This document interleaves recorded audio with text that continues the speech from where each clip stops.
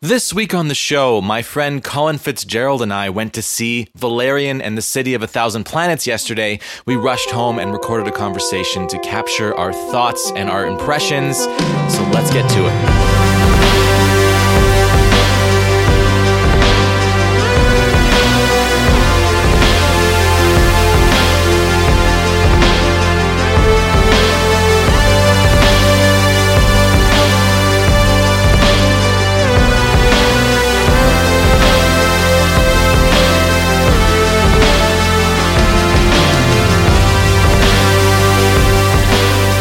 Welcome to Sci-Fi. I'm your host, Jesse Mercury, and this is a great episode. Colin and I had a really fascinating conversation about Valerian. I'm not going to bury the lead. Neither of us really liked it, but there's a lot of layers of the movie that are well worth discussing, and some things about it that we both really loved. So it's a really interesting conversation, but we kind of tore it apart because it didn't necessarily fit or meet expectations, I guess you could say. And the expectations for this movie for me were pretty simple. I mean, it was written and directed by Luc Besson, who wrote and directed The Fifth Element, so I was excited. You know, I love The Fifth Element. I was really excited to see what he was up to now, but I knew nothing about the plot. I knew nothing about the cast or any of that kind of stuff going in, so I went in pretty blind, and you'll hear my reactions and Colin's reactions in just a few minutes. Before we get to that, I went to see a couple of movies recently, and I wanted to just give you my quick thoughts about what I've seen. Just, you know, because these things are still in the theaters, and I know some people are weighing whether or not they want to go see movies, and if my opinion means anything, then here it is. So I went to see two movies. I saw two other movies besides Valerian. I saw Spider-Man Homecoming and The Dark Tower. So let's start with Spider-Man. So, to become an Avenger, are there like trials or an interview? Do me a favor. Can't you just be a friendly neighborhood Spider-Man?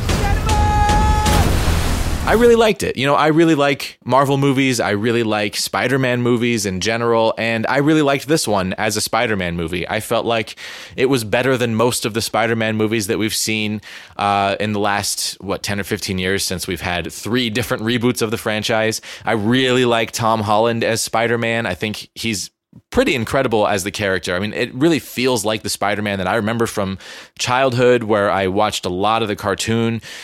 So yeah, I mean, overall, great movie that I really enjoyed, but it didn't really stick with me, and I don't really know what I mean by that. But like the next day, I didn't have any positive, fun memories of the movie. You know, I enjoyed it just fine, but it didn't really leave a mark on me. And I think, and other Spider-Man movies have left a mark. I guess that's the distinction here. Like Spider-Man 2, I love that movie. I thought that Spider-Man 2 was a goddamn brilliant movie, and everything about it I loved. I mean, Alfred Molina as Doc Ock, that shit was fucking awesome. So I like connecting to Spider-Man movies. And then Spider-Man 3 was just garbage nonsense, and I was so mad. So I still kind of am looking for more good Spider-Man. Like, that's important to me. And this movie, I was really expecting to get that. I was expecting to kind of feel like, oh my God, this is the Spider-Man that I've been looking for, or something like that. And I kind of felt that way, but not enthusiastically. I mean, it hit all the beats that I wanted it to hit, and it was a nice, good, feel-good movie, but I never really felt the sense of risk or of danger from the Vulture as a bad guy. And I wasn't very deeply invested in what was happening on the screen besides just enjoying it and having fun. And I usually get pretty invested in Marvel movies.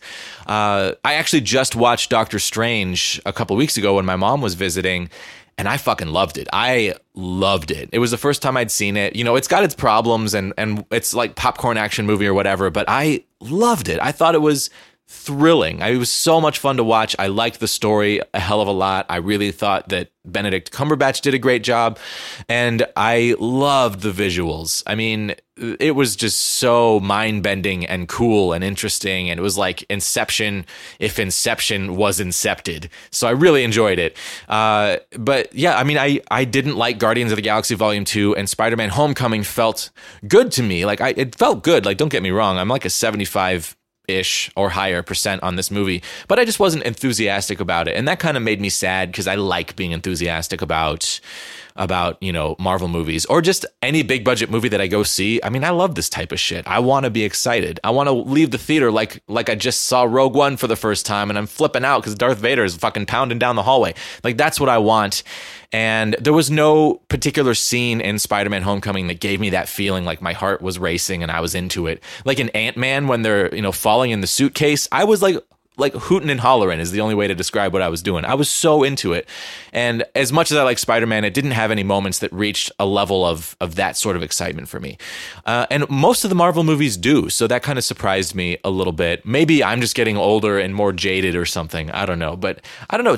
I'm interested about your thoughts. If you guys want to tweet at me at Sci-Fi Project, I'm curious what you think about this movie. If I'm just like, I don't know. Maybe I'm just being too harsh on it. Anyway, so Spider-Man, a good movie. Go see it. I liked it, but I wasn't super in love with it. I do not aim at my hand.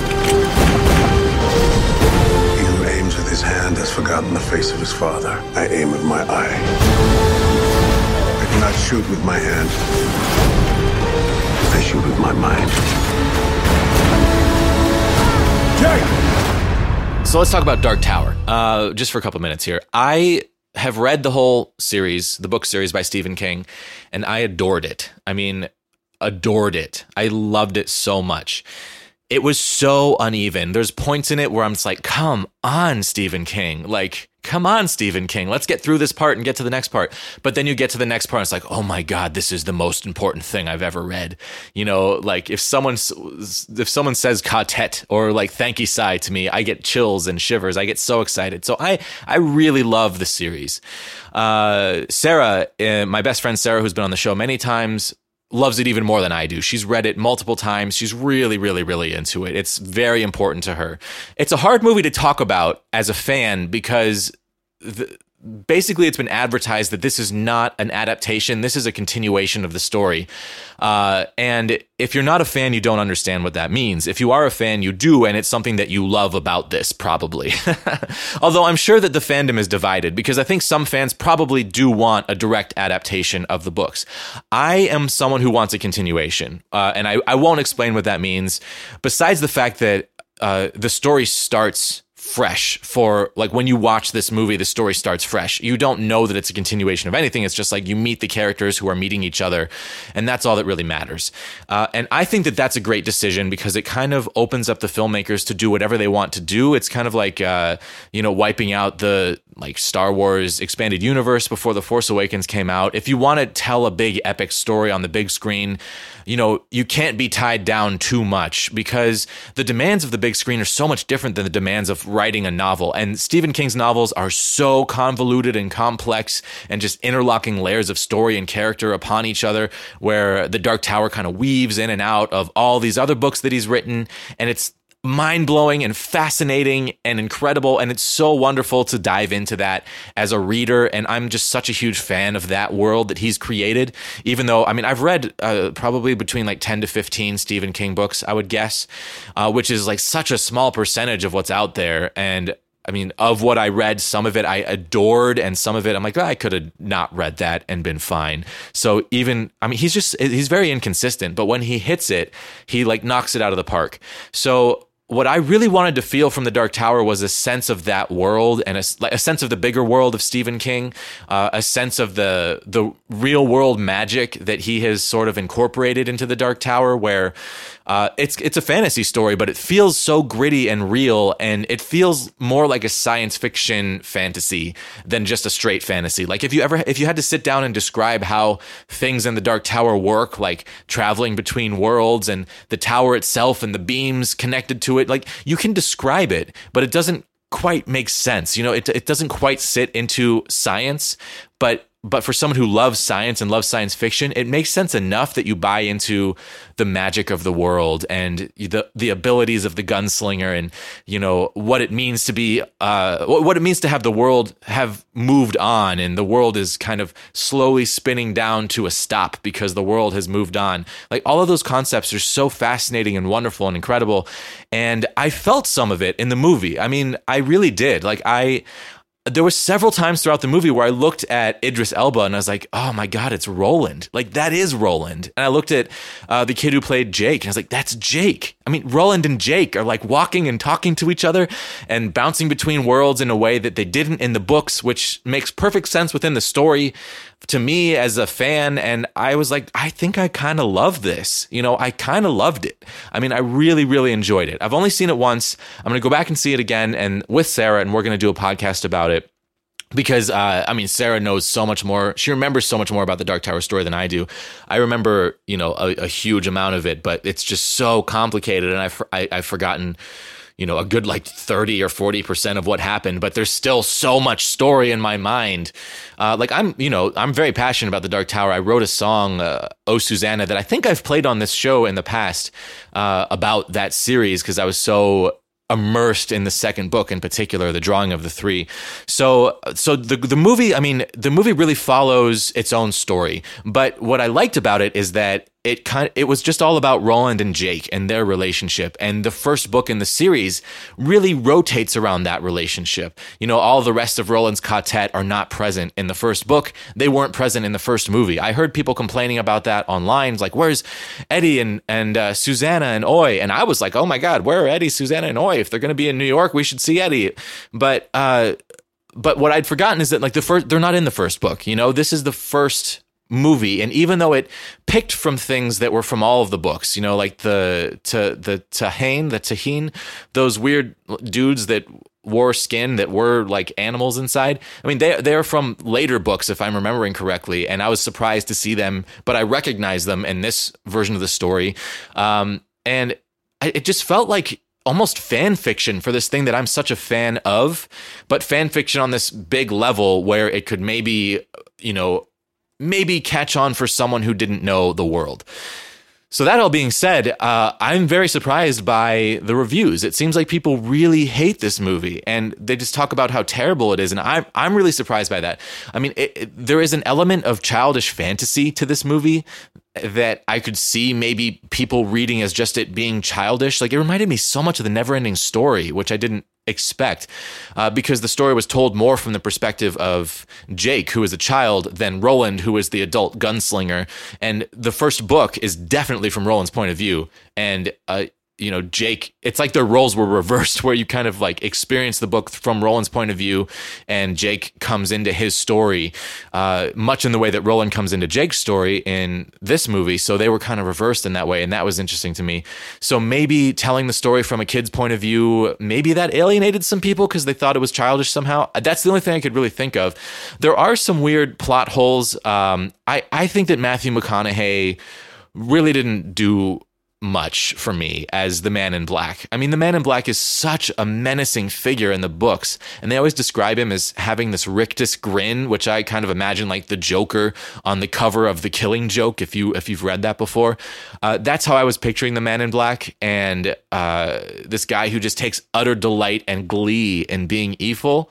And I didn't get that from Matthew McConaughey. He was just like this kind of cool, like suave, like mystical wizard who was evil. And that didn't feel like Randall Flagg to me, you know, or like Walter to me, Walter O'Dim. This man who goes by many different names in all of the Stephen King universe, he's such a big deal as far as bad guys go. I mean, he's the same bad guy in The Stand under a different name. So spoilers, I'm sorry.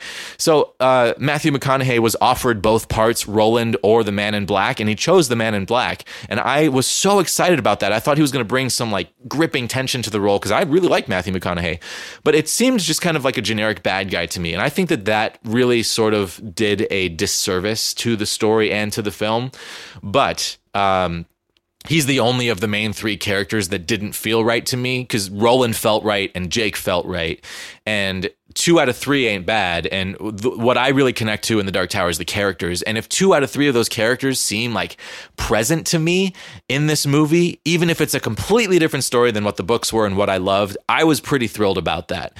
So I'm like, one viewing down, I'm really on board. I'm really, really, really, really, really wanting a second movie, because I read an interview with the filmmaker who said that the second movie would kind of follow the story of The Drawing of the Three, which is when you get Eddie and Susanna brought into the story, and just two of my absolute favorite characters, Eddie Dean in particular, one of my favorite characters in any story. Actually, my song "Oh Susanna" is written from Eddie Dean's perspective, so I really, really, really love that character, and I want to see him in a movie. I want it so bad, and I want it to be with Idris Elba and as Roland and this guy who played Jake, the kid who played Jake.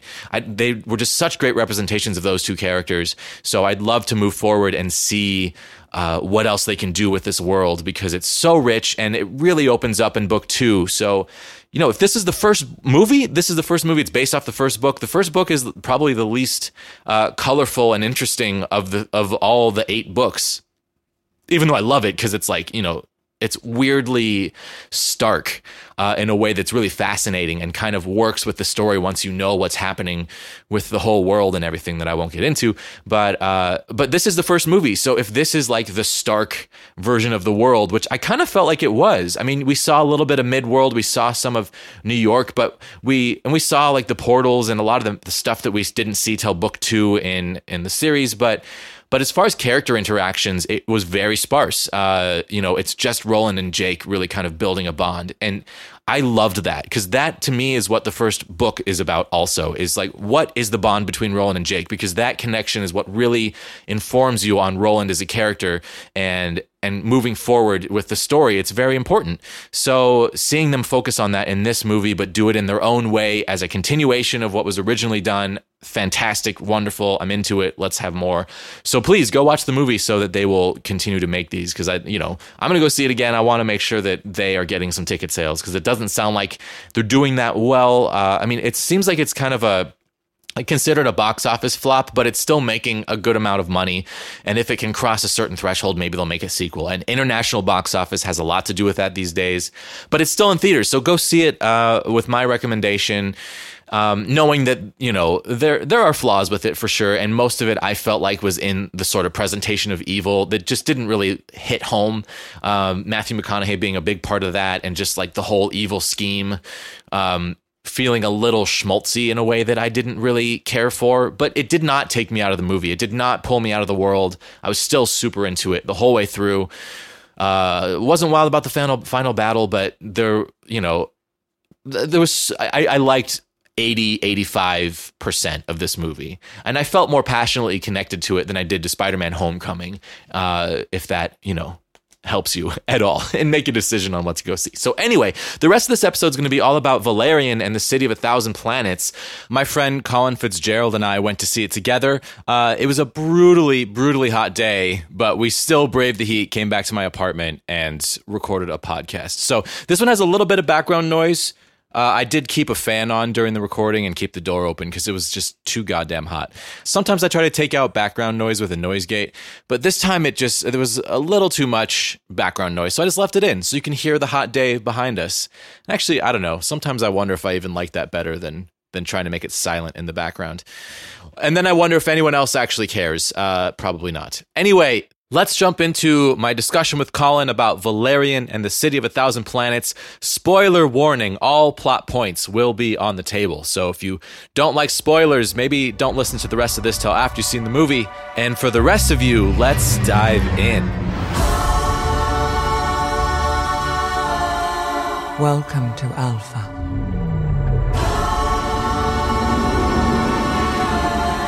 The city of 1,000 planets, where for hundreds of years, every species has shared their knowledge and their intelligence with each other. It's paradise. Amazing. Colin Fitzgerald, welcome to Sci-Fi with Jesse Mercury. Hi. First time. First timer. First timer. My first time for this, not for a lot of other things, though. Yeah. First, have you podcasted before? I haven't, actually. So actually, first time sitting down with you and podcasting. So yeah. And today's, we've known each other for a while, but today's the first time we've ever hung out. We actually hung out. Just the two of us. Yeah, I've seen you at parties and shit. Yeah. And I see you at work. I've hung out with you at the bar, I think once or twice. Totally. You've seen me at my work, but we have mutual friends. Yeah. And then tons of muchies. I was in Trader Joe's and I was like, a long time ago, like 9 months ago, first brought up the idea of you coming over for a podcast, and then it just never happened. Never happened. Yeah, because that's one of those things. It's a very Seattle thing to do. It's like, let's do this thing, and then just don't do it. You know, and then talk totally about it Seattle, every time you see each other for the next like 2 years, and never do it. But we did it. We broke the cycle. Today. You were we really good on today. the follow up too. You really you. made it happen, because I was like, if you didn't like text me, I was gonna text you, but you did text me, and I was like, okay. I had a feeling you were gonna. You seem like someone where if you say you're gonna do something, you actually do it. Well, and I wanted to see Valerian, so yeah, I'm really we excited rekindled this idea like 2 weeks ago, Yeah. and then it happened within a couple of weeks. It's fabulous, which is amazing. I'm so excited. yeah, we just went to see Valerian and the City of 1,000 Planets. Woo! Woo! So, man. We put a moratorium on discussion on this movie until we got home, and I'm like bursting at the seams. I have a lot to say. I have a lot to say, but let's just start with what did you think? Like, do you want my like Rotten Tomatoes on it, or like do you want like just like what I thought? I want in like general? your opinion on whether or not it was a good movie. Okay, I think as like yes and no.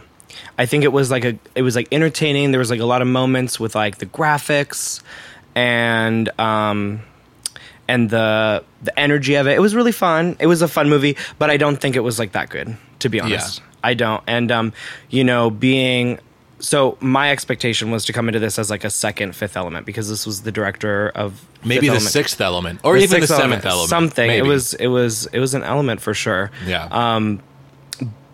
But it wasn't what I was expecting, because the Fifth Element was so it's still so timeless, and it just like really speaks to so many audiences, and it was just so its own thing. And this, and for me, I have like a big interest in fashion, and the entire Fifth Element movie was designed, like all the costumes was designed by Jean-Paul Gaultier, and like, and this movie using and it's so great. It's like a wonderful. It's the only sci-fi movie I can think of that is also a fashion show. It is in such fashion. a The cool whole way. thing was a fashion show, and so I thought having like Ruby Rod, you can't beat that. It's so great. It was like ahead of its time, like when it came out, and it's still like ahead of its time. Yeah. And it's still like the message of it is still repeating, and it's so amazing. And so when you have like a fashion, like a current really hot fashion model like Cara Delevingne playing like like one of the lead roles, and is that who was? so Cara Delevingne, there was Valerian, and then what's the girl's name? I forget. Illyria. Lyria or something like that. Yeah. That's Cara Delevingne. And so she's Okay. like a really hot fashion model right now. Yeah. And, Rihanna being in it, who's like also really big in fashion. And, the costuming was really ornate. So I was expecting to be like a kind of like a repeat of like, but like, a newer version of like Fifth Element, and it totally fell short. Yeah. And I wasn't that impressed. What fell short for you? The acting. Acting. Like Valerian himself. Valerian and Lyria, or Cara Delevingne's character, the two of them, I'm gonna look up her name because it's driving me crazy. Yeah. But yeah, keep talking. I'm with you. The two of them, they just their rapport wasn't really there, and I just felt it was kind of stiff at some points, Yeah. and it was just a little cheesy.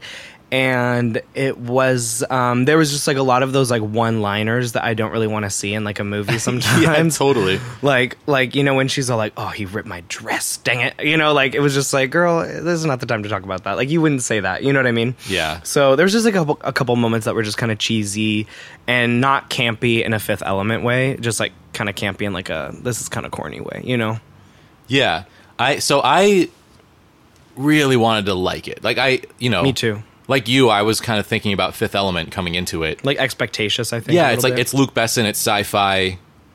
We've like one of his sci-fi movies is kind of this touch point for like cultural aesthetic for how people think about science fiction. Like the Fifth Element was a huge deal when it came out, So like the weirdness of that movie was so amazing, and like the particular universe that he created was so amazing in Fifth Element, and I think that there was a lot of that in Valerian. Yeah. In the design of the alien species.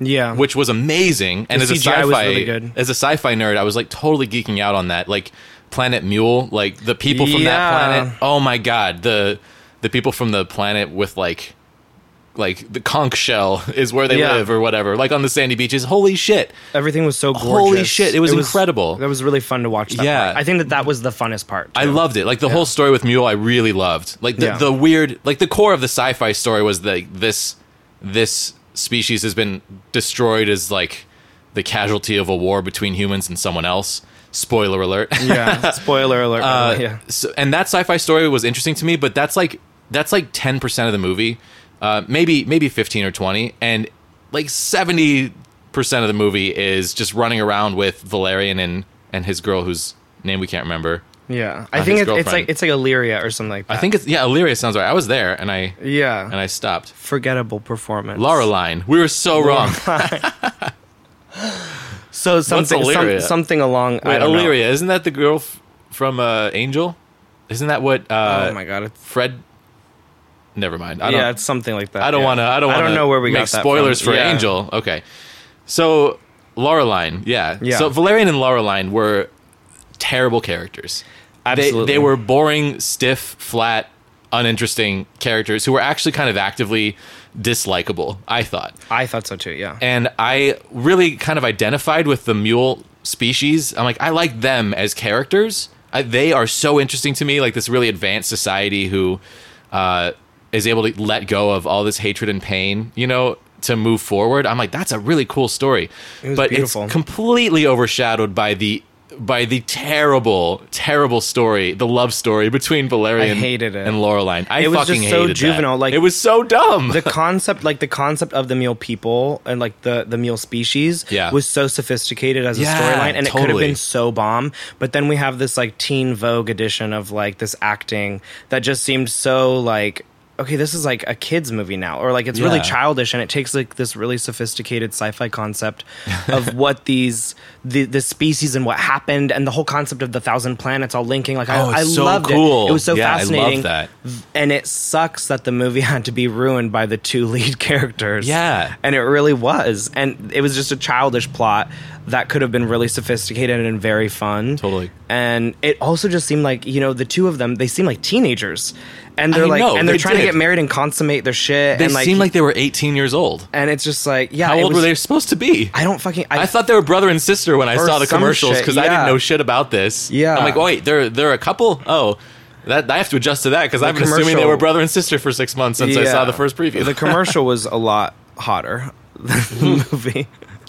Yeah, but there were moments where I was like completely immersed, and there were moments where I was really blown away by the world building. And I normally don't like movies that are all CGI like this, and I think that actually still kind of kept me from liking this movie, but it wasn't as bad. Like the beauty of the CG and the beauty of the environments and the detail work that went into creating all the environments was really captivating. It was magical. Yeah, but I still had the issue where like when there's a bunch of humans on a soundstage and everything else is fake. You can kind of see that sometimes. You could see, like, when she was holding, like, the little character and her hand was, like, cupped over, it was so stiff. Like, it didn't even match up or anything like that. There was a couple moments where, like, weird things happened with production value. Because the movie looked incredible. Like, it looked insanely good. But beautiful. Then there was a couple of times where there was ADR, like, I think that's, like, additional dialogue recording. I think that's what it stands for. Where they have people record stuff later and then put it over the film, and then sometimes like people's mouths won't match with what they're saying. I noticed that when they were on the beach. It happened a couple of times. Did you notice that when they're on the beach and at the end? And she was like, "Oh yeah." She's like, "At least we're on a beach," but her mouth wasn't totally. moving. It was like they wrote that line later. So cheesy. They wrote that horrible line later and replaced whatever she said on the day or whatever. I don't know what happened. The day that happened. Yeah, there was a couple of weird holes and a couple of like CG effects that looked really fake out of nowhere. It's like they didn't finish rendering a couple of things or something like that. Yeah. But then the rest of it was this like lush, gorgeous environment that was so thrilling to watch. But I was just so frustrated by the fucking story. Like the A story is two stories competing for each other. Yeah, there's an A and a B story for sure. Exactly. Valerian and Laureline are the A story, which sucks because the B story is what I was interested in. I had the exact same experience, and the movie could have done without. And I love the mule people because the CG on it was like kind of it was really reminiscent to me of like Avatar. Yeah, totally. Do you know what I mean? Like the same style. I was thinking this is what I wanted to see in Avatar. You know, exactly. I didn't like Avatar that much. No, hell no. It was 4 fucking hours of like James Cameron stroking off, and I'm like, calm down. I can't do this. Totally. But this movie was so fascinating with the B story with the mule people with the mule, and having to see, and there were some issues that I had with with Cara Delevingne and the guy Valerian, Yeah. What's her name again? Lorelai And Valerian, their whole little love story, and it's like it was so transparent from the first scene. I know. Let's talk about this because this is the core of why this movie failed to me. Let's break it down. Okay. Yeah, I mean that came off harsher than I mean. I enjoyed the movie. I would recommend seeing it. In 3D. I would go see it. In the 3D. theater because it's gloriously beautiful. But yeah. But what really failed inside of that to me was the love story, where it's like let's just like brainstorm for we have 3 minutes. We have to come up with a male character and a female character, and the relationship that they're in is having trouble. What's it going to be? It's going to be that the guy the guy has commitment issues, and his checkered past is like making the woman afraid to be with him. And oh my god, like seriously, it was like there wasn't a single original word spoken. It was they could have cut and pasted every single movie. You know what totally. I mean? And there it was just nothing so transparent. There was nothing that even seemed even remotely unique to this story or to these characters, and it just left them feeling like empty voids. Like the only conversation they really have with each other throughout the movie is about their relationship, but it's all so contrived and so shallow that I never cared. No, and that's what made it stiff from the very beginning. And the funnest parts for me was when I saw her like kind of sticking up to him or just being like fuck off, or you know what I mean, like just like I enjoyed that too. Like she was a better character than he was. She no was, doubt. which sucks. And he's got his name on the movie, which is weird. And I'm like, you are an awful character. Yeah, he's a bad person. Like he's not even likable. Yeah. And I don't even know what his point of view is. There was no resolution. Understand. There was no resolution to it. You know, he starts off as this like, ladies' man, secret agent, spy for the future government, and he's like this bad boy. And to be real, it's like if you're gonna cast a bad boy, like make him actually look like one, because he looked like fucking Frankie Muniz when he was 15. Like it was weird casting. It was so prepubescent, and he looked too young. He looked so young. Both of them did. Yeah, totally. Because they are too young. I never believed the story that they're like some secret agents of some kind. I never even got onto that train. I never got on board with that because they looked so young. Like Agent Cody Banks. Like, totally. Awful. Yeah, everyone. I kept being surprised. I thought that they were like adventure teens. That's what I thought from the commercial. Yeah, some Spy Kid shit. Yeah, totally. In like this crazy world, I'm like, that sounds cool, but they're like government agents. Yeah, that I don't know. It didn't make any sense. Yeah. So going back to like their relationship and like what was going on with it, I really didn't like that because it really took away from the really cool sci-fi storyline of what was going on with that species. But then also, I'm so overseeing the really standardized male female role, falls in love. Ugh. And there was like a couple like misogynistic undertones to like a lot of the things where in the end she's just gonna fall for him anyway because she really has hope. I know, and when you see it being set up, you're like, please don't do it. Well, please don't do it. And then they female. did it anyway. And yeah, it's like, it seemed out of touch to me. Like I felt like the emotional content of the story was very out of touch. Yes, 100%. There was no connection between the two of them, and they set it up to be that way anyway. And it just, it kind of sucks. And like they're supposed to be cold and heartless people. Yeah, I didn't want to see them fall in love. I just wanted to see like a resolution with these people. Yeah. And, instead they're just focusing on like when they're going to get a bone in. And I'm just like, this is so lame. And also there was like that one scene, there was something when this is a spoiler, by the way. I'll put a spoiler warning up front. Okay, put it out. For sure. Okay. But there was like a scene when he was all like, the princess is inside of me. And she was like, there's been a woman inside of you. I know. Like, and I was like, shut up, girl. Like, your own internalized misogyny is coming out. And it was just like so bad. It was very obviously like all written by a man. By a man who did not consult a woman about how to write female characters. It was because there's like 2 female characters in the movie. Okay. The other one is Rihanna. And can we talk about this? Let's talk about it, because this was the whole reason I agreed to go see this movie, is because I wanted to see Rihanna. Oh my god, I had no idea she was in it. That was the craziest decision I could possibly think of. I heard you laugh when she came on, like you snickered, because it was like the last thing I think, because you didn't know that, right? Well, I saw her name in the credits in the beginning, but I didn't know how she fit into the movie at all. At all, right. I don't remember. I mean, if I saw her in the trailer, I forgot. because my memory is terrible. Everything with her was so rushed, and I'm assuming it's because they couldn't afford to pay her for too much time in the movie. Yeah. But, you know, just like her character just kind of came out of nowhere, and just have such a big name play that really insignificant role of like 7 minutes long in the film. It was. It felt so much like a publicity stunt. And It then was so what they- publicity stunt. What they did with her was, I thought, I was, I don't know how to feel about this. I was very much bothered by how they used Rihanna in Yes. this movie. Like, she's supposed to be this. Well, she is this creature who can look like anything, and she's basically working out of a sex parlor in some nasty part of town. Yeah, exactly. So she's putting on a show for Valerian, who we know is having struggling issues with commitment with Laureline And women, and yeah. then he gets all turned on by watching Rihanna turn into all these different versions of what humans are supposed to like, which was like, I don't know. I mean, inside of this movie, where like looking at things from other cultures' perspectives was such a big part of the movie. Yeah. felt weird to me. Me too. It just felt like, oh, this is like, I couldn't tell if the filmmaker wanted it to be like exciting or to be like an indictment of what's wrong with our society. And I think he wanted it to be exciting. I think how it's reading to us is the latter. However, I think this filmmaker obviously wrote this piece in to be like exciting and fun, and it's Rihanna, and look at her sexy body, Yeah. and look at all the Look at different, her, like- look at all the different ways that she can. Also, the really obvious stunt doubling and the CGI with like her when she was like twisting around on the pole, because it was clearly not her, and there was like all these cut scenes of like, Oh, I thought it was her. there was like tons of times you could tell it wasn't even her face, and they like kept like, there was only like 3 moments in the movie where you even saw her face, because then like they did her voiceover with she turned into like a CGI character. she turned into like this blue alien. She that turned is, into like, one of those people from that movie about emotions. What was that? my Inside. Wait, what? What is that movie? I don't know what that movie is. It came. I'm sure I'm describing it wrong. I didn't see it, but I heard it was really good. Mindy Kaling was in it.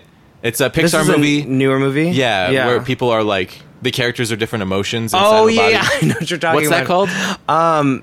Is it called Inside Out or something like that? Is it? I don't know. That sounds like what it is. This is my bad memory. But I know what you're talking about. Yeah, she turned into like a little like CGI like Pixar blob. Yeah, exactly. Yeah, That- that's what I'm trying to get at But here. they basically like voiced over her, did her Yeah. voice over this like CGI Pixar blob. So she was on set one day and then One did day, voiceover one exactly, day. like, and that's all that they had could pay her for. But But then- the plot kind of turns on her because Valerian is supposed to sort of. I felt like they were trying to say that Valerian was finding his humanity because he finally cared about someone, because he didn't care about anyone in the first half of the movie, including apparently Laureline. Yeah. And then maybe he treats her better towards the end because of that. But it was so contrived. well, even And- his caring for Bubble, Bubble, which that is was her Rihanna's character's name. which I liked. That was a cute name. It was a cute name, but even his caring for Bubble came from a selfish place of, trying to get what he wanted, and he Right. was just going to use her. And the thing that I didn't like is they totally did use Bubble, and she like put her life on the line for them, And she was protected killed. them, and Yeah. then she died, and that was the end of the cameo. And then it was really funny because I follow Rihanna on Instagram, and every single movie premiere, like she's like right there, like she's the main star, Right. like with Cara Delevingne, and she's like, it was a total publicity stunt. It was so obvious. Her name was so plastered on the movie. And they did it to just really, I think, get a lot of hype and buzz for it, for a plot that I think was really lacking. Yeah, I mean, it's interesting though because Bubble was the most interesting of that trio, That's what I'm saying. Like, I mean, as a character, Yeah. like Valerian and Aquaphor, I forgot her name again. Laureline, Yeah. was like, Bubble was like so much more interesting than either of them, So I would have rather seen Valerian, even though Valerian was a worse actor, like he was a little bit stiffer, I would have rather seen Valerian rescue Bubble and then they team up and like take everything. I would have rather seen that than the I would have cheesy rather love seen story. Valerian and Laureline accidentally maybe die, and then Bubble goes on to Saves save the day. shit, yeah. Or maybe Lorelai, having it be like a female lead, Sure. and leaving Valerian out of it, and like, Yeah, I think calling the film Bubble. I think like and I don't know the source material for this movie. I think it's a graphic novel. Yeah, that's all I know is that it's a graphic novel. But Yeah. I don't know anything about the story, and maybe this story was hamstrung by its source material, but I have no idea. I mean, I would assume that the source material is held in high regard. Otherwise, why would they, like, why? how could they possibly adapt it, you know? Yeah. Like, how could they get the money to adapt it if there wasn't a fan base for the original work? I guess, I mean, Luke Besson is a name, but anyway, so I wonder if, like, this part of the story, the part that I really didn't connect to, which was the characters themselves, like, I wonder if that came from the source material or if that was in the script itself. Like, maybe they're great in the source material and the script is just empty. I wonder what the fans think, you know, like fans of the graphic novel, you know, and I wonder what their take is on it, because maybe they're dying for it. Maybe they love it, you know, because maybe this is so true. Yeah, because unfortunately, this didn't make me want to dive into that. It didn't make me want to know anything about the source material. I'm over it. Yeah. You know, I would rather a story of redemption with the creatures of Mule, and you know, that whole scenario was so much more fascinating. Yeah. And you know, like we were talking about, you know, I think that this movie would have been really fun in 4D, which is, you know, if you don't know what that is, it's kind of like an amusement park ride in the theater. It's kind of crazy, but you know, with the 3D, it would have been really fun and exciting. Yeah. And instead, you know, we saw it regular. It was still really exciting to watch either way. But I think if you go and see it in 3D, you'll be more entertained by the graphics of it all, as opposed to focusing on the cheesy storyline. Right. And it's kind of like a toxic storyline. It's kind of misogynist. It is toxic, yeah. And there's a lot of like undertones of just, you know, the man is going to get his way in the end, and he can be misogynist and date all these women, but she'll actually fall for him because he does what she says once, you know? I felt the exact same way. I was kind of flabbergasted by that. It just felt so wrong. It's like, wait, why did you do that? Like, why is this the choice that you made inside of this beautiful universe that you created? Why is that like the emotional backbone of the movie? I mean, it just seemed crazy. I couldn't even believe it. Just from a storytelling standpoint, it just seemed like such the wrong choice for everything else that was happening in the movie. And to me, I felt like the Beast story was all about humanity kind of grappling with its xenophobia and trying to, you know, like reach out to other cultures. And like the whole opening sequence was amazing, where they're like meeting people from other cultures on Earth and shaking hands, and then eventually meeting other cultures from other planets and shaking hands. Like, it was goofy, but I really liked it. Goofy, but there was a message such a cool there. setup. Yeah. Well, and the underlying message, you know, talking about the genocide of these creatures, you know, that to me is the only progressive thought process that they're having on this, because the rest of it is really kind of outdated in their sci-fi viewpoints. I'm like, okay, like I get that there's a male and a female lead, like, you know, there's redemption for this civilization that, you know, was completely destroyed through, you know, self-preservation of the human race. However, there was another thing that I noticed, was the fact that not only are you going to have Rihanna in this movie for publicity and for a really poorly cast small moment of the movie where they completely use her, she also is the only person of color in this entire fucking movie. That's a good point. There was only white people, and then the only other people of color were two Asian people who were the subordinates to the general. Yeah. And they literally just did everything he said, and there was like an Asian woman and an Asian man standing on his side at all times, and they're like, hi, yes, sir. You know what I mean? Like, the entire time. And it was just... And there was like one authority figure who was also black, who you never met. Yeah, he was like only in a video screen. He was only in a video screen, and that was like the POC representation in the movie, where either it was lacking, there was no story arc with any of them. You literally don't even meet this. This is supposed to be like the prime minister, and he is, you know, a black man on a video screen that they're reporting to, and you see him like maybe 4 or 5 times, and then the other character who got so much media buzz is Rihanna. You know, as a black woman, she is honestly the only one who dies. And it just... Yeah, the only one that you have an emotional connection to. That you have an emotional connection to. And it's literally Valerian using her. Right. And she protects them. Yeah. Like, and to me, I'm just like, literally she takes on all this emotional labor, all of this baggage that she has nothing to do with. Yeah. And then she just dies for them. And it's just so fucked up. And then, like, having Rihanna prance around in this, like, really misogynist viewpoint of what a sexy stripper is supposed to look like to tease a man, and how he is such a hero for overcoming his own sexual desires when he's really, you know what I mean? Totally. When he sat through that performance. Yeah. I'm like, I'm so proud of you, Valerian. You know what I mean? Yeah, it was just really, it was really outdated in the viewpoints, and I would have been really much more involved with these characters if there was just something that was a little bit more progressive about them and less transparent and less predictable than, okay, they're going to end up in a spaceship and fuck at the end. Like, okay. It's so weird because they were on one hand telling a story about how humanity has improved in the future. Right. But on the other hand, what you see on the ground with the only characters that you get to know is that humanity still sucks. Yeah. You know, like all of our all of our interpersonal issues that are holding our society back are alive and present in this world. So that makes it even more shocking that any good can happen ever, but it makes it less shocking that, you know, this horrible general who looks at the mule people as, like, you know, savages and doesn't care about killing them. It makes it more believable that his character could come out of this world. Right. But at that point, I had stopped caring about the movie. I mean, once that was revealed, I was kind of interested in that, but the world itself had pissed me off a little bit, so I'd kind of stopped caring. Yeah. I think after Rihanna was in the movie, it completely ripped me out of the movie. Me too. Rihanna doing a striptease in, like, costumes from Display and Costume. Okay, from Halloween. Yeah, Display totally. House, yeah. Like if it's on the rack for sexy women to wear, she wore it in that scene. It was not It was clever. insane. It wasn't cute. There was no commentary on. There was no No. sci-fi. It was a weird music video that belonged somewhere else. It looked like it was a music video for her. It did. It was like edited and cut that way. I'll bet you she's going to come out with a song I'll bet you she's on the soundtrack too. Yeah, And I think that was her over the credits at the end, right? I'm sure. Yeah, Or I don't know. I'm not sure. It sounded like a something I've heard on Top 40 or something like that. Okay, yeah. It sounded really familiar. Yeah, I'll have to. Cheesy. It was I haven't cheesy. Normally, when I go into movies like this, I read a little bit about what's happening. Like, I Yeah. look into the source material a little bit just out of curiosity.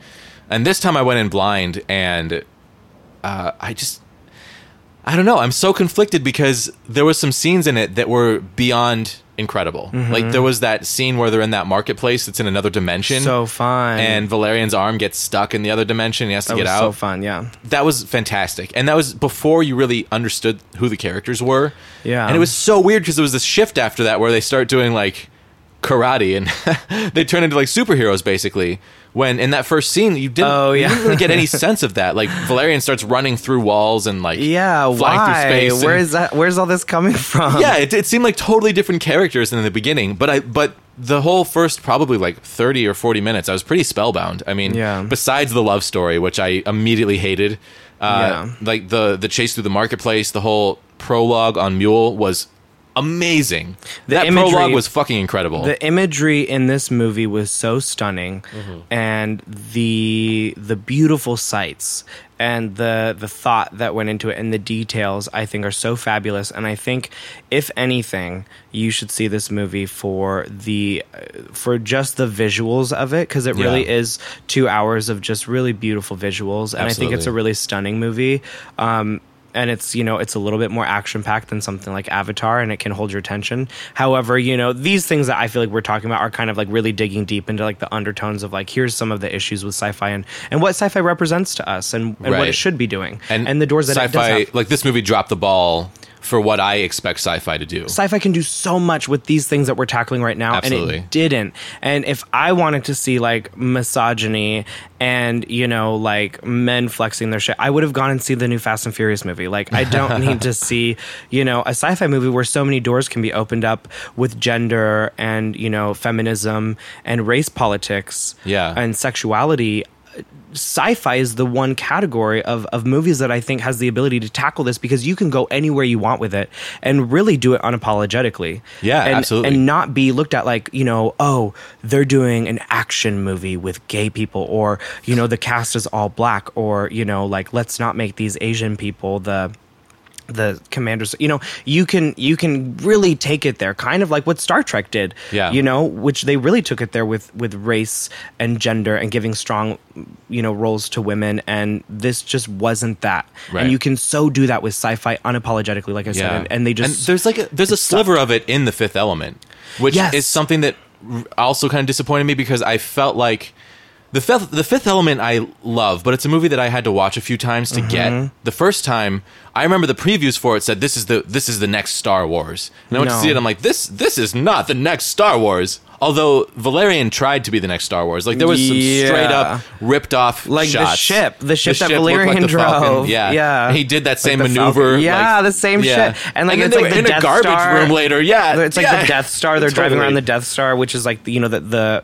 the planet, the Thousand Planets thing, it kind of, is really it's kind of symbolic Death Star-y. of a Death Star, because that's where the core of the issues are at. It's like the light, but the what that was built off though was so beautiful. Yeah. The idea that it was like a space station orbiting Earth that like hooked up with other cultures on Earth, and then eventually hooked up with other cultures around the galaxy, and now is like free floating in space, and there's and it became 1,000 species represented species. there. It's such a cool idea. The it's concept, so it's so beautiful cool. and like such a rich, fertile storytelling landscape, and they sucked. only used it for visuals. Yeah. Like when he's barreling through the walls and you're going through all of like the different cultures. Like Yeah. that's really the only time that you get a sense of how these cultures are connected, or like when they go fight those like weird bullheaded people later. And slaughter all of them, which really bothered me. I know. And they literally just killed all these people. And it was like, the only reason y'all are in this trouble right now is because y'all are some trifling ass, meddling ass kids getting into trouble when you should just be, like sticking to the assignment and not getting into trouble. I don't know. It was, it was like troubling a little bit. It was troubling. Yeah. They were just childish. This like these people are given authority. Okay. And it wasn't, to me, it's not like the movie itself is troubling. I think that the lack of insight by the filmmaker into the type of stories that I think need to be told right now. Yeah. Not necessarily should be told, because like who am I to tell another artist what to do ever? I'm no one to say that. This is an opinion, though. There are like huge problems in the world that can be addressed by people changing their perspectives. And for me, sci-fi is all about doing that, because like you can show a story about the Civil War and show you like the horror of war and that, or you can like, which I don't necessarily connect to. I mean, I like those movies can be really good, but it doesn't like, I'm saying, God, humanity's awful in the past. Man, I wish we were better. But now I'm depressed. When I watch Star Trek, it's like, here's a better future. Here's like what humanity could be. And then you go to war, and then you have to make decisions inside of that. What do you decide to do? Like that type of storytelling changes people's perspectives. And I always want that from sci-fi. Maybe I'm just greedy. Like I want that from all sci-fi. You're not greedy, because that is what should be happening with it. I think the biggest thing with sci-fi for me is it gives people hope. Yeah. And you can create a world in the future that has troubles, but you can still create a positive resolution. Sci-fi has the ability to take you somewhere that we're not right now, and it has the ability to take you into the future. And then I've always been a person, I'm not fascinated with the past at all. I don't want to talk about the past. Let's move forward. I just want to keep going. Like, what's in the future? I want to see the now. I want to see the future. What can happen with the world? And that's where sci-fi takes me. And that's why I'm so expectatious of it. And I want to see this progressive future of humanity and passion and us moving forward and connecting as a conscious whole. And when I see movies that are so outdated in their themes and their ideologies, like, I'm like, you wasted such a cool opportunity with such a cool concept. And such a cool plot, and you wasted it on these lamos who are just like fucking kids who just want to like bust a nut. And it's just sucks. It was weird, and I felt like the director kind of wanted to get off a little bit. Like, this is a weird thing to say, but like I watched these bizarre French movies a couple years ago because they're like, I don't know. I dive down some rabbit hole online where, like, what's like a movie with like real movies with like real sex in them? Because sometimes you're curious. A lot of French movies do that, though. Yeah. So I didn't know that. I was a few years ago. How long? This was like 10 years ago, I would say. So I was like 22. So I'm in like I'm in that place where, like, if you don't have someone to have sex with, you got to do something. True. You have to have a project, and for me, it was like, well, I'm going to watch these 3 French movies. Yeah, exactly. But it was so weird and kind of disturbing, and I walked away from it kind of traumatized. Like, where they're actually having sex in the film. Well, it felt like the director was jerking himself off by having women do things in the movie. That's what it felt like from watching it. And this did not satisfy what I was looking for. I was, just like, I want to know that it's real, man. That it's real, man. I just want to see it. I want to see real passion in like side of a story. I think that'd be interesting because I was just so seeing horny. Like a porn or something like that. You want to see like actual. I'm all about story. like art porn. I would love that. I've never seen anything like that. Yeah, but I watched one movie that almost got there, and it I don't remember what it was called, but it was like a really interesting movie where you saw this couple have sex throughout the movie, and it was real, and you kind of saw the degradation of their relationship through their sex life. Interesting. And it was really bizarre, but it kind of said something, Yeah. And I kind of got something out of it. And to me, that made it feel like it was not objectifying anyone, and like people all agreed to participate in it willingly, I guess. And I don't know. Yeah, that's more. I love that. That That's seemed more beautiful. artistic, That's really but- artistic and beautiful. Yeah, but then if you like look at the result, like the actress couldn't get hired in anything else, and it kinda, Really? it was kind of awful what happened, because she was like pigeonholed as being this person who You're just doing porn. was, yeah, but nothing bad happened to the man. So I had this like weird 'Cause interest that's in what's this expected, world like yeah. years ago, and then it was so weird that I just like bailed. I'm like, this is not Yeah. something I want to really continue. I watched like 3 movies by this one guy, and by the third one, I'm like, I can't watch any more of these. This Yeah. is really disturbing me. I think the French films that I've seen a couple now where it's people are actually having sex, but it's 2 men. So Oh, I interesting. think that well, I mean, it's like a gay film, or like, Yeah. and there was one that I watched last year for the Twist Film Festival here, and it's the gay and lesbian film festival that happens in Seattle. And it was like this film where these 2 men are down in this sex club in Paris, and they have sex, and they're really having sex, and it's great because they're normalizing it. Yeah. And it's totally hot. But then, they end up liking each other and going home with each other, and then one finds out that he wasn't wearing a condom, and he's like, "What were you doing? I have HIV." Oh my God. And so it's them at 4 a.m. in the morning, like going around Paris and going to this clinic and falling in love with each other and kind of like reconciling within each other Wow. through this journey around Paris. And it was kind of beautiful. That you know sounds what I mean? amazing. And it was Yeah. totally great. So, I mean, my experiences with, French film and people actually having sex in the movie as kind of artistic, but you can also have something hot and sexy. But you're Yeah. right, where a man is able to do that, it's what people are, it's expected. Yeah, see, that kind of thing is kind of what I was hoping for, because I'm curious into what it would be like to watch a movie where there is like romantic tension or a love story going on where you actually see them fuck, you know? Yeah. I feel like that kind of intensifies so much about the story. On the other hand, it's like it brings up all these questions for me of boundaries and working conditions and what was it like Yeah. for them shooting it, and then I get kind of freaked out because I'm like, well, what if they weren't treated well, and like that's kind of horrible. And I don't remember this French director guy's name, but I looked into it, and it sounds like he treated women horribly, and it was just like Just meant to objectify I don't even know them. how. I think it like popped up on my Netflix feed somehow. It was like sexy French thrillers, and it was. Oh my God. It was Is that in a there. category? I guess I don't know how I came about it, but I was like, that sounds great. I'm you into know? it. I'm into it. And I'll I take watched it. one, and I was like, what the fuck? And then I I watched need another. more, I was yeah. like, I don't know. I watched the third one. I was like, good God, please no. It Yeah, exactly. Yeah. was so weird. I think that there's something to be said about it, and especially that, this happens to be a trend within like French culture where, sex in itself is even desexualized because it's just such a natural act that's beautiful, and you can personify it in so many ways into a movie, into Yeah. so many different things, and there can be like sex itself is personified into human emotion. You know what I mean? And like, I don't know, it seems like there's just deeper levels with it. And so you can, Yeah. and And I I'm think really into that kind I of think stuff. being turned on by sex in a movie, but still being involved, I think is just adding like another layer that Totally. American censorship in movies, like we're totally overly sensitive to that, whereas like Yeah.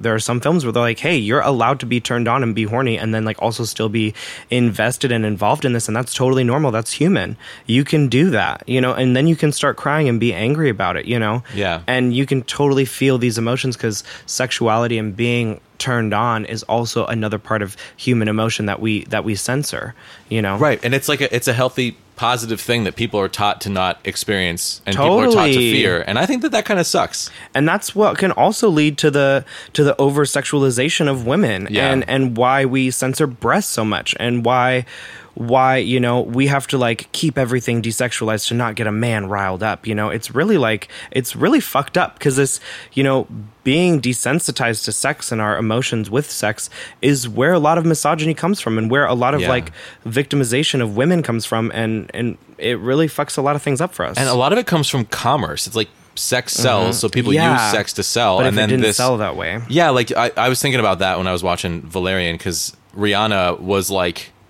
this is in the sci-fi world, like she was presenting something that should be irresistible to men, Right. Like this is what sells, and it's just like this version of women that is just so outdated And unattainable too. Yeah, and honestly, like, I don't know. a little offensive to me. Me too. Yeah, It was offensive. just presented as if like that's what men are supposed to want. And I feel like in this situation, you shouldn't do that. Like Yeah. you should think forward, think into a sci-fi future. So if you show a version of it that's maybe even more extreme, so much so that it's upsetting, and it kind of shows you, oh, maybe there's something wrong with that, then that could be positive. Or if it like shows a different version of humanity where they like show it to you in a way that's like beautiful and respectful and like makes you like it's a, you know, like people like Firefly I think did the best job of this, where Inara sells her own sexuality, but it's kind of on her terms and in a way that brings her respect in a community, and she's like a powerful member of the community because of it. I thought that was a really interesting version of like sci-fi sex work that I'd never seen. And this was the one place in the movie where they kind of abandoned science fiction entirely. It's just like, what would arouse like a bunch of like present day, horny like present day, lumberjacks too. or sailors or something? It wasn't even futuristic takes on sexuality Exactly, either. yeah. And it was like really like 2017. Like, what are we going to go find at Castle? Like, let's put it on Yeah, Rihanna. totally. You know, like, and it was just really outdated for was weird. it didn't fit in the sci-fi movie. It was so weird. It was so felt weird. wrong. And it felt out of place. objectifying. Like, and Yeah. it was like, I know she got a nice big check for that, so good on you, girl. Yeah. But you know, and the thing that really also fucks me up is, you know, also when I, you know, on social media with Rihanna being involved in the movie, she's obviously like, you know, a PR stunt. She was just in it for publicity, and so she's showing up to all these premieres, and people are starting to comment on her body now, because it looks like she's a little bit thicker, a little bit fuller, and a lot of her outfits aren't as flattering. So it's just really funny to me how you know, like, let's apply like real world concepts with this movie. Like the fact that Rihanna is here to be sexualized and be publicity for this movie, and to just like basically like personify sex, Right. you know, And then that's how the media and is then like that's how the judging media her. is, and that's how the media Instead is of advertising her as like a performer or Yeah, exactly. or like someone It with just talent and overshadowed skill her. who's come to because Rihanna is like amazing. I mean, she is so amazing. fucking She's talented. a mogul. Yeah, Yeah. And I like some of her music I actively dislike, but some of it I really really love. You know, that she has. I think Umbrella is fucking amazing. Like Yeah. I think that's the first time I heard that I'm like, this is what pop music sounds So like. good. You know, it's her it's new so album's sharp really and clean and good. clear. Everything's really amazing. But she also has some music videos where I feel like she's being objectified, but it seems Totally. like she's in charge. Maybe But she's in charge of it. yeah, she it's controls really her interesting. sexuality. I don't know how to feel about that. I think it's about using the misogyny that's already in place and taking charge of it, and knowing what your body can get you in this world. And to me, that's empowerment, because you can work within the systems. You can't eradicate a system, but as a female body person who's sexy and she knows it, she is working within the system to take advantage of it. Yeah. And to me, it reads as I Rihanna don't taking know. advantage of it. For me, I feel like I feel like the system is so fucked up. It is. That to like find a way around a fucked up system instead of trying to find a way through I it. agree. Would maybe be my preference, but that's her choice, and you know she's very successful. But she's also And making money. I really like a lot of what she does, for But- sure. And I thought that her performance in this movie was fine. It was more but- interesting than the two of them. Yeah, like, as a character, She was like, actually as a really a good actress, sidekick, yeah. I really enjoyed her as a sidekick. I was like, I wish she thinking- lasted longer. Totally, The yeah. budget just did not allow. Yeah, it's like the only character that kind of felt like that it had any heart. Yeah, out everything of- else was so stiff. But still, I felt like it was just the most bizarre addition to the movie, and It was so most of random. her screen time was that one dance scene. Yeah, And it and reminded me of Metropolis, actually. Have you seen that? It's one of the first sci-fi movies ever. It's like Oh, what? 100 years old or something. I did an episode on it What the fuck? recently where I watched it for the first time. And there's like a part in the middle where this woman who is an android like puts on a show for men, and it's so creepy. She's like kind of trying to control them with her body, and it's really creepy. And I felt like this was kind of similar, except that they but they didn't make it creepy. You know, they made it like sexy. this It is was what like, men like. This Here is you what go. you're gonna like, right? This will get people in the theater if we have Rihanna in a bikini. Yeah, but I hate that. I it's the 7 of 9 problem all over again. yeah, but kind of going back to like, you know, like how they utilized her to be this sexy PR stunt, and how she's being, you know, she's being used to be just a body and a face and to be this fantasy for men, and then for people to attack her on social media, calling her, now people are calling her like a plus size model and saying these things because she's standing to a legitimate like rail thin model like Cara Delevingne, like, and she's like in all these photos next to her, and people are like attacking her for being fat and thick, and I was like, y'all, she was literally used in this movie to be sexy, and now you're attacking her for being fat. It's so fucked up. Yeah, and it's disgusting. It's just, so there's a lot of like problems that I see with this movie, but my overall rating, I would say I'm gonna give it a 6 out of 10. Yeah. A 6 out of 10. Oh wait, or movie standards like a out of 5 stars. No, I like that. That's good because it gives me a little bit more room to say like, you know, I'm not going to give it exactly like a fail, but I would give it a pass on the sense that you should see it for the visuals. I think watching it in 3D would be really fun for you because the whole part of the movie for me was just the visuals. You know what I mean? It was really just seeing the fun graphics, and if you watch it in 3D, it'll be a little bit more exciting, I think. Yeah. Yeah. I think I would give it like a 4. Okay. Where? But that 4 is like a very enthusiastic 4. Like that 4 really had fun. Yeah. But the other 6 is like, come on. Okay, movie. I changed my answer. You really swayed me. Yeah, I'd give it like a 4. Yeah. Okay. I was trying to be nice. I didn't know what you were going to say. But yeah, it sucked. Like in that moment, yeah. But it's weird because like I'm glad I saw it. You know, I enjoyed it as a movie. I enjoyed the visuals. I took away this like textural feeling that was so pleasing. Yeah. In a way that reminded me of The Fifth Element. Yeah. But emotionally, like my head just couldn't stop spinning around how like the emotional storytelling was just so sloppy. Well, I was comparing Valerian and Leela. What's her name again? Lilu? No, I know. Okay, I want to say Lilu because now I'm going to what's her name again? From this movie. From this movie, sorry. Laureline? Yeah. Is that right? Laureline. Anyway, so I was comparing Laureline and Valerian's relationship to that of like Lilu and Corbin Dallas.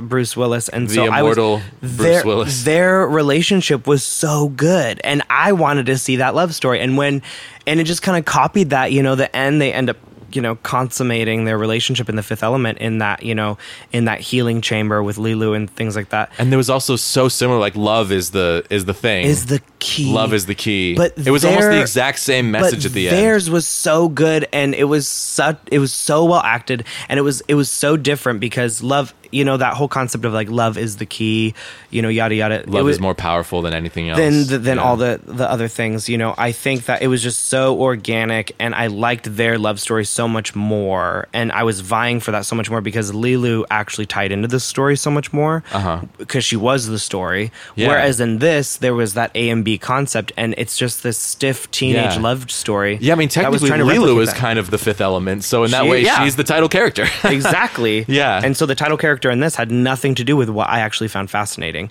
and it really just kind of felt like a recreation of that. And you know, and I'm also disappointed because both of them being such like fashion sci-fi movies, you know, I love that, and I love seeing strong. And I want more of that. I want more fashion sci-fi movies. And I love it. I love seeing strong gender and race politics represented in sci-fi because that's what I think we need to be doing. Totally. And so seeing, you know, Chris Rock, or is it Chris? Yeah, Chris Rock's character. No. Chris Tucker. Chris Tucker. Who's Chris Rock even? One of the Chris actors. Chris Tucker. Sorry. I'm not the biggest movie buff, but seeing, you know, back in Fifth Element, you know, having like a strong role like Chris Tucker, like, you know, playing that superstar, like totally effeminate and flamboyant, you know, Ruby Rod. Yeah. This character who's just like such a, like ladies and men fall for him. Yeah. And he's just like uses his like feminine libido to attract everyone. And it was such a cool, strong role. And so original. And like I've never seen a character like that before or since. Yeah. It's a brilliant character. The whole movie was so brilliant. I honestly wish that we went and saw Fifth Element. And you know, I know, that would have been amazing. I want to watch it right now. I know. I love that movie. But yeah, you feel the message of the Fifth Element being like love is powerful and love is good, you know? Like open yourself to love and good things will happen. Like that's a brilliant message for a sci-fi movie to have. It was. And this one tried. Like it said a lot of the same words, which actually I'm glad you mentioned because like I forgot about that.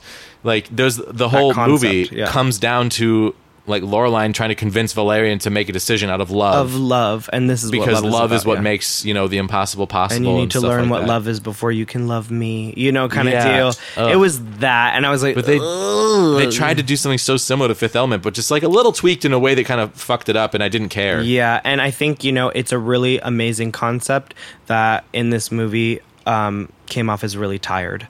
And Yeah. I didn't like it so much. Yeah. So, yeah, like I said, 4 stars. I agree with you, Jesse. I think that what made it really fun was watching it with you. I agree. Yeah. What a fun day. We should do this again. Yeah, we'll watch another one soon. Let's do it. I'd love Yeah. to have you back anytime. Yay! I Yeah. love that. Well, Colin Fitzgerald, thank you so much for joining us.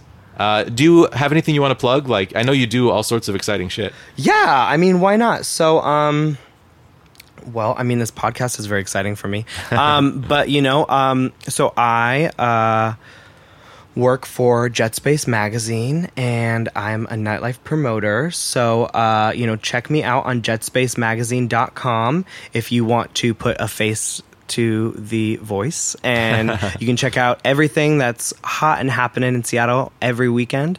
And you can check me out for exclusive interviews with local Seattle talent. Nice. Well said. All right, man. Thank you so much. Yeah, This was great. thank you so much. What a fun day. Yeah, it What was a great awesome. way to spend a day. Thank you for Yeah. hanging out with me. Did we talk about the recliners in the chairs? Oh, yeah. We have to mention. That kind of threw me off a little bit. I was Yeah. really into it, though. The chairs like fucking reclined. There And they was, were like- like recliners. There They was had like a footrest. swivel desk. Oh my God. That you could put your soda and your shit on, like your food. And then there was like electronic reclining, and it was was like so a comfortable. spacious, like small, intimate theater. I was like, did we go to like iPix or something? Yeah, like that? downtown Seattle. I had no idea. I know. I wished I had a blanket. But it was I very know. fun. It was Yeah. like a nice. Your It was a feet really were nice cold. room. Yeah. My feet were cold. It was a nice room to like watch a movie in. Yeah. You know, it was cool. It's, you know, Meridian Regal, Seattle, Washington. Check it out. Yeah. So total of 8 out of 20, I guess, if we're gonna say 8 out of or 20. 4. Let's do Yeah. that. Let's give it a little bit more. numbers. 4 out of 10. 4 out of 10. 2 out of 5. 5. Is it that? It is that. Yeah. Is that right? Yeah. Valerian. 13% on Rotten Yeah. Tomatoes. Long story Yeah. short, maybe go see it. Maybe go see it if you have nothing else to do and you want to see some fun visuals. Totally. Yeah. All right. Thank you, Colin. Cool. Thank you. Your destiny is in your hands. I taught him how to do that. There's a couple things that I have to share with you that pertain to this conversation. So after Colin and I finished recording, I actually went to Wikipedia and read a little bit about Valerian. Originally, it was based off of a French comic called Valerian and Laureline, which I thought was so interesting because one of my biggest problems with the movie was that it was called Valerian when it is in fact about this couple, Valerian and Laureline. And it felt so strange to me that it was just named after Valerian, which we touched on a little bit in the discussion. So originally it was named Valerian and Laureline. And I think that's very strange that they changed the title to just represent the male character of that duo of characters. Something else that I learned is that Luc Besson actually financed this movie independently. He wanted to make it. He raised all the money. He did it himself. I believe I read that it was the most expensive independently financed movie ever. So Luc Besson had a lot of control over what we saw on the screen. And for better or for worse, I feel like that is necessarily a part of this conversation. Anyway. If you enjoyed this episode, please consider supporting the show through Patreon or PayPal. Links are in the show description. For my Patreon supporters, I do make a premium podcast, which you can also purchase for $1 per episode individually, just to try it out to see if you like it. And if you want to subscribe, it's $2 a month on Patreon. It doesn't just get you that premium podcast, it also supports this show and its creation. Speaking of that, huge thank you to Zach Gandra, who was on the show for the last 2 episodes and then just signed up as my newest Patreon supporter, which really, really meant a lot to me. I thought that was so sweet. So thank you, Zach. And if you'd like to check that out, links are in the description. My website, jessemercury.com, is where you can find all of my work, including my sci-fi synth pop album. Thank you so much for listening. It really means a lot to me. I love doing this shit. I really love it. This episode was so much fun. It was like a nice, quick hour-long conversation that was really easy to release the very next day, and it reminded me how easy podcasting can be, because sometimes it gets really difficult. So this was super fun, and I really appreciate you listening. Thank you. So until next time, stay nerdy out there.